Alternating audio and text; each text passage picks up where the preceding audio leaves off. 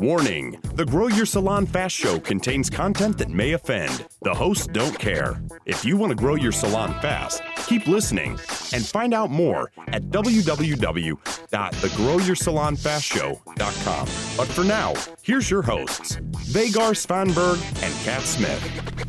Hello everyone and welcome to the Grow Your Salon Fast show, episode number 59 I think. Kat, what do you think about that? That's almost twice your age, isn't it? Twice my age, yeah. Oh, yeah. That's too early for morning jokes about age, considering how I'm feeling a bit rough this morning. Rough? A bit old, a bit rough. Okay. Rough around the edges. Yeah, it's one of those things, isn't it? When you pass the middle age mark and you think, oh my God, everything hurts when I get out of bed in the morning, and I think I need to go and visit an esthetician and just perk me up a little bit. I think you need more testosterone. Testosterone. Do I need more testosterone? Yeah. Right, okay. I'm not going to say anything about that because I know nothing. So is it a thing for women? Yeah. Oh, no, not for women. It's a thing for men. When they reach a certain age, testosterone tends to decline and you can get testosterone treatment to get back on track. And I'm sure there's a similar treatment for women, but I'm not sure. Sometimes you're more male than female. So that's why I suggested testosterone. Yeah, male-brained. I think that comment actually is that, men have these problems and they have a thing that can sort it out. So the one thing can sort it out for them. And then women have problems and they have to have 10 or 12 different complex various things that have to interact with each other and not necessarily interact in the same way for each woman. And it's never that simple for a woman, is it? Never. No, it's never that. You might say it's not simple for you, but imagine how it is for us living with you. I don't really care. I have no concept of that whatsoever. And I never will. So. Well, you expect us to understand, don't you? No, not at all. I just expect us to be right all the time. Oh, right. Yeah, okay. Yeah. And us to apologise. Understanding is not an equation. Just say yes. Nod your head. Say yes. And everything will be fine. So other than that, how are things? I'm all hot and sweaty, actually. Ooh. I'm all hot and sweaty, and it's nothing really to do with the desert and the humidity that's here at the moment. I've been working out this morning. So I'm in my gym. I thought you were going to say you were menopausal.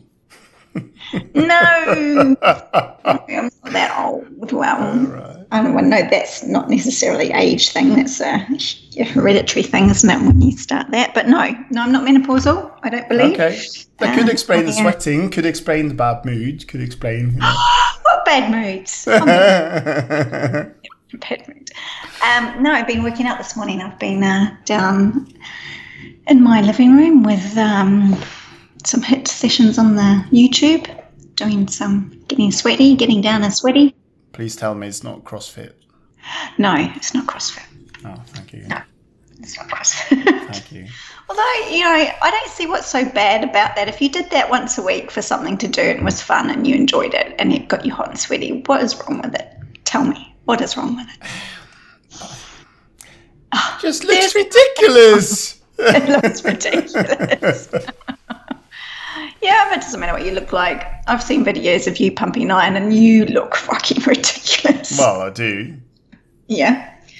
And we all look ridiculous. It's a different kind of ridiculous. A different kind of ridiculous. It's a more acceptable form of ridiculousness. Is that what you're saying? Yes, it's more socially acceptable to look ridiculous. It's when you've got a big leather belt around your waist and you're pumping heavy weights that are rusty and old iron bars and and you're grunting and your ass is hanging out your pants.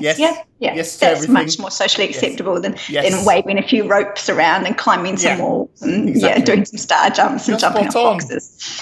I can only agree. As we said at the start of this podcast, just say yes and nod your head and everything. But it is true. Anyway, we've been bantering for 4 minutes, so maybe it's time to dig in. Really? Only 4 minutes this time. Usually we talk nonsense until we pass the 10 minute mark, but at least 20 minutes. What have you got to say then? I'm relying I've been hunting around my Facebook groups again, and I found now the other day someone posted that they felt they had to. Well, I could read it. Someone posted, and I think it's a she. It's anonymous, but anyway. I feel I have to compete with this 15 to 20 quid cuts. Customers come in and ask me about my prices and think my prices are too high. I got normal prices as an educated salon owner or hairdresser. She, charges £60 for a ladies' cut, and she's even cheaper than some salons nearby. So what she asked is how she can convince them to how she can convince them when they refuse to cut their hair as soon as they hear the price. And my response to that, but I'd be intrigued to hear yours. Well, I'm kind of thinking that, hang on a second, I'm just getting a distraction, that when there's a whole lot of things going on there. There's not one simple answer to that, is there? It's not like saying, okay, well, tough. There's a 15 quid down the road. You're a 60 quid. You're not charging enough really anyway. There's a whole lot of things around price. Price is a big topic, and we're not going to go into that in a podcast, I don't think, because no, I don't think this is about the price. No. Okay. Not just about the price anyway. It's not. Well, it's not. Price is linked to all sorts of things. But no one dictates your price except your customers. And if you're looking for a certain type of customer, a customer that you like and that you like to deal with and is nice in the salon and follows your requirements in terms of what you want them to do with their hair, nails, skin afterwards, then it won't be about the price. It's about attracting the right type of customer for you. And if you're attracting price buyers, there's all sorts of bad things going on in your salon. And it's mostly around you, to be honest. It's nothing to do with the price. It's nothing to do with your saloners or clinicers. It's nothing to do with your staff. It's all about you and your beliefs, really. I'm not going to talk about self-limiting beliefs because it's a bit crap, but it's about what you see as who you're going to accept into your salon. One thing is the mindset. The other thing is what that makes you feel and how that makes you feel when you get someone in there actually objecting to. It gets you, doesn't it? It gets who you are, honest, your beliefs. You start doubting everything. Get that? Yeah, absolutely. People who complain about your prices, they just leave a dirty taste in your mouth, don't they? And you start doubting yourself as a professional. You think, oh, well, am I worth that money that I'm charging? They obviously don't think I am. So you already automatically think of yourself as, oh, well, I'm not good enough. My skills aren't good enough. Maybe I'm, no better than the person down the road who's charging 15 quid. Why would I be charging 60? I feel a bit like a fraud. And all those things come to the surface, don't they, when they do. Complaints about price, And then you have the arguing side of it. I mean, in this case, they say stuff like, oh my God, that price just for cutting it right off, say, if they've got short hair, or when they say, oh, no, it's too expensive, I'll go to the one I used to go to, or is it even possible, £60 for a cut? Or is it, I just asked for a trim. I just wanted a trim the same as I always have. And, why would it cost £60 when you just, takes a trim time? The same with children's haircuts, when people complain about the price of children's haircuts, and then they want it half the price of an adult's hair when often the child is sitting there wiggling and you try not to chop off an ear or stick the scissors in their eye they're creating issues. So often spending more time and more care and attention on a child than you would on an adult's hair. It's a really tough one because it is around the feelings about how you respond to someone complaining about your skills and your professionalism, and it's nasty. It feels horrible. It feels really negative. Yeah. it's horrible. And the automatic thing to do is to say, oh, I'll give you a discount or I'll drop my price. You're listening to the Grow Your Salon Fast Show with Kat and Vegard. Remember to sign up for the podcast updates and special bonuses at www.thegrowyoursalonfastshow.com. One thing she says is that she's kind of left there stunned or shocked when people say that they don't accept her prices and leave. I wonder how common this is. I haven't asked her, but I don't believe this is too common. It's probably something that's happened, maybe once or twice a week. When I had my salon, I didn't encounter it very often. The only time I encountered a problem like that is when we raised our prices and people were at the very, very beginning, when I first owned the salon, I raised the prices and didn't tell anybody, and they got a bit of a shock. I was like, oh, okay, well, that's gone up. But that was more around the fact that we'd also just purchased a salon. There were new people in it, running it. It wasn't the same. We'd refurbished it. It was no longer the salon that they knew. So they were immediately taken aback by coming in the door, and then they had a higher price. And I responded to that very badly at the time because I didn't know any better.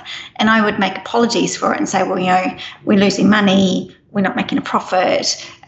We can't continue if we're doing this. And I made apologies and tried to explain the price rises, which I shouldn't have done. Because I felt really bad, because I felt like, okay, well, we need to raise our prices because the salon, when I purchased it, was making a loss, and it was, it wasn't very good. And the best way to make a profit is obviously raising your prices. But we needed to. We absolutely couldn't. The bottom line was we couldn't even break even on the prices that were being charged. Yeah. And so I apologised for them, and it's one of the worst things you can do, unfortunately. It is. But I felt really bad. I felt bad for the customer because all of a sudden we'd taken over. We were doing something different. They were upset in front of me. They said something. I didn't mind it when people didn't say anything. They just kind of huffed and walked out the door. But when they said, oh, well, that's the price, that's expensive, or that's the price, why would you charge that? I had to come up with an excuse. And unfortunately, that's how we operate as humans, as we feel apologetic that we're having to do this. And it makes us feel rotten. It makes us feel like we're taking money off people, really. Well, that's what them. They want you to feel, isn't it? They want you to feel bad for charging what you think you're worth. And and she says something interesting.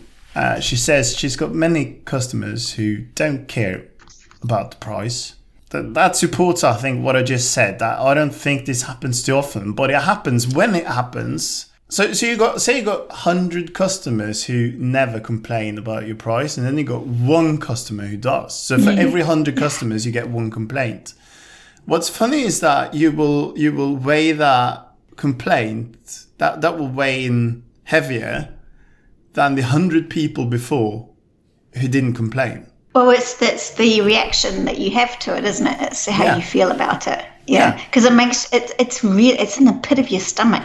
So bad that, and you think about it for days. It's like, am I worth it? Am I doing this because I'm good at what I do and I deserve this, or am I just a technician? Am I just someone who's left school and just got some, like society treats, the people in the health and beauty industry, they treat you really, really badly. They treat you like a tool. Well, yeah, but also that you've dropped out of school and didn't have anything else better to do. Yeah. Or you weren't clever enough to do something else. And that sucks. It sucks so badly because the salon owners, the hairdressers, the nail technicians, the estheticians I know, the clinic owners, they are so talented. They do stuff that I would never be able to do in a million years. You work hard, you study, you do things that no one else can do. You know how to, 3D shapes, you just know things, chemistry, some physics, biology. It's huge. It's a massive, massive, massive undertaking doing what you do. And you're totally worth it.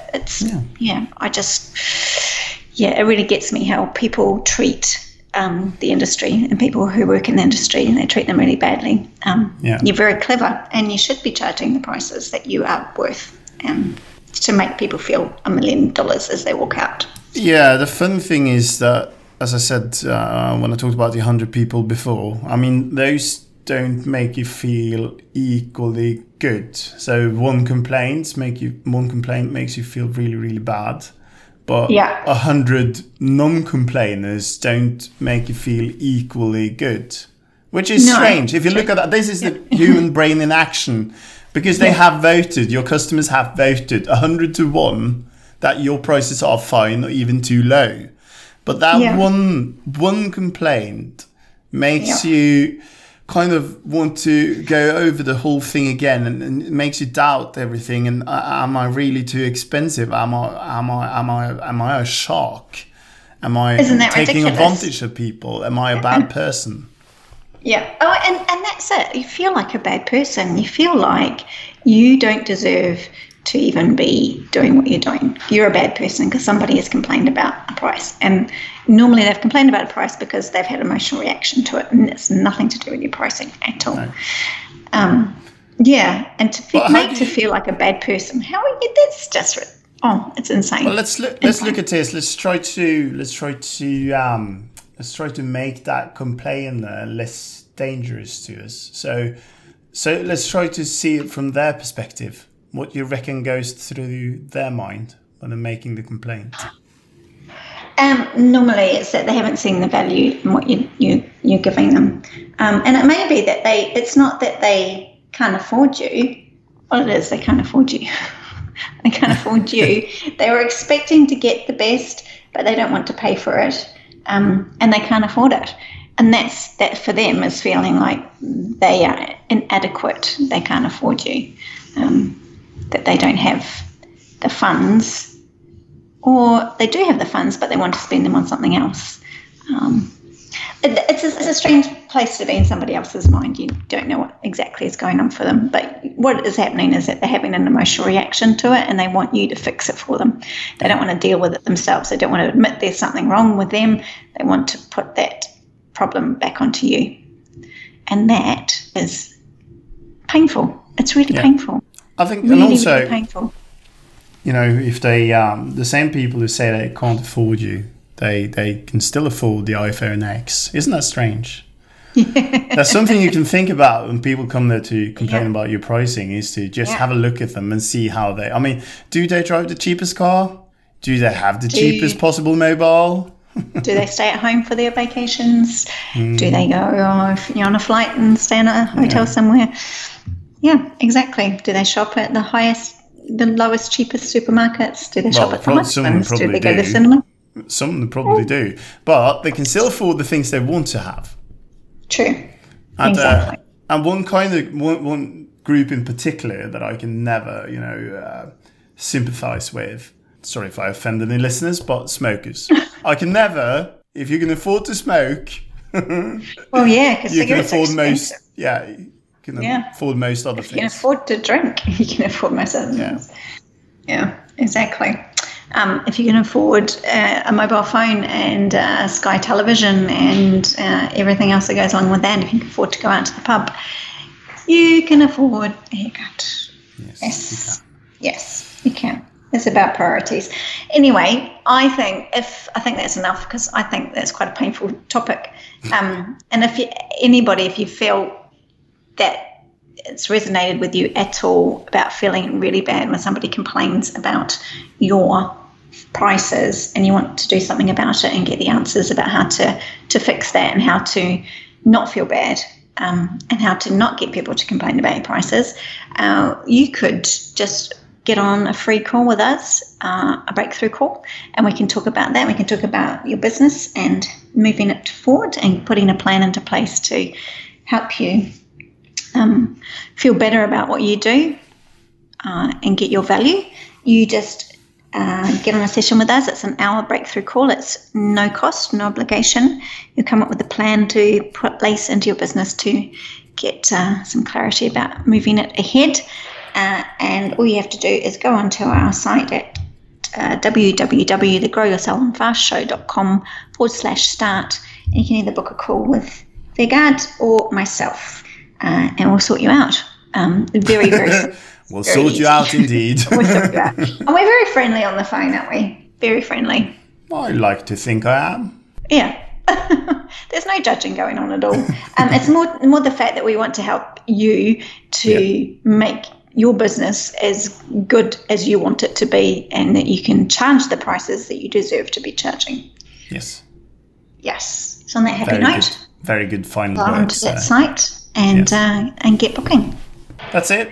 Cool. Okay. And please rate and review. See you soon. You've been listening to the Grow Your Salon Fast Show with Kat and Vegard. Share and sign up for your podcast updates and special bonuses at www.thegrowyoursalonfastshow.com.